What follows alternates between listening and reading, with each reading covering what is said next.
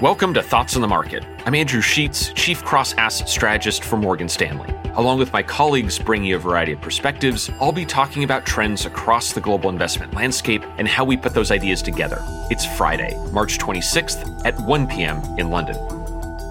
For much of 2020, the investment debate centered on whether rallying markets were too optimistic about an economy still racked by the COVID pandemic. But following the passage of the $1.9 trillion American Rescue Plan and an accelerating pace of U.S. vaccinations, a very different debate is now emerging. Looking ahead, will the economy get too hot? Stronger economic growth can bring complications. If everyone tries to buy a car, get a haircut, or go on vacation at the same time, the prices of these items can rise sharply, driving inflation. Businesses might mistake this jump in demand as something sustainable and overinvest in either new capacity or inventory. From an investment standpoint, we generally view high levels of consumer and business confidence as a bad thing.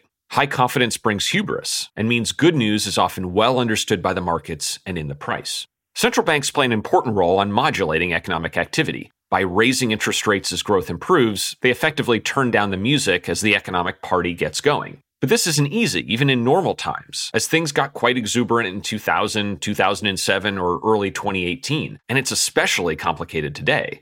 The Federal Reserve has a dual mandate to maintain both a healthy labor market and stable price inflation. On the former, the labor market is still heavily disrupted. And on the latter, price inflation has been unusually low for a number of years, leading the Fed to think that it's acceptable if inflation were to be a little bit higher for things to average out. Neither suggests the Fed's going to turn down that music soon. Indeed, at their most recent meeting earlier this month, the Fed reiterated that they may not raise interest rates materially until 2024, even as the economy improves. One can find all manner of voices on whether this easy monetary policy is the kick that a dormant economy needs or a harbinger of unhealthy inflation. I would simply make an observation. There is an observable, tradable market for expected inflation, and for the moment, it's suggesting the Fed's strategy is highly credible. That market for expected inflation sees prices running modestly above the Fed's long-run target over the next 2 to 5 years. But then those inflation expectations moderate, and so over the next decade, they're almost exactly at the Fed's goal. Expected inflation over the next 30 years is a little lower still. There's no runaway inflation here. As my colleague Mike Wilson noted on Monday, we do think this economic cycle will run hotter than normal and thus may be shorter than normal. But per current inflation expectations, we don't yet see signs that it will run too hot. It's an indicator that we'll be watching.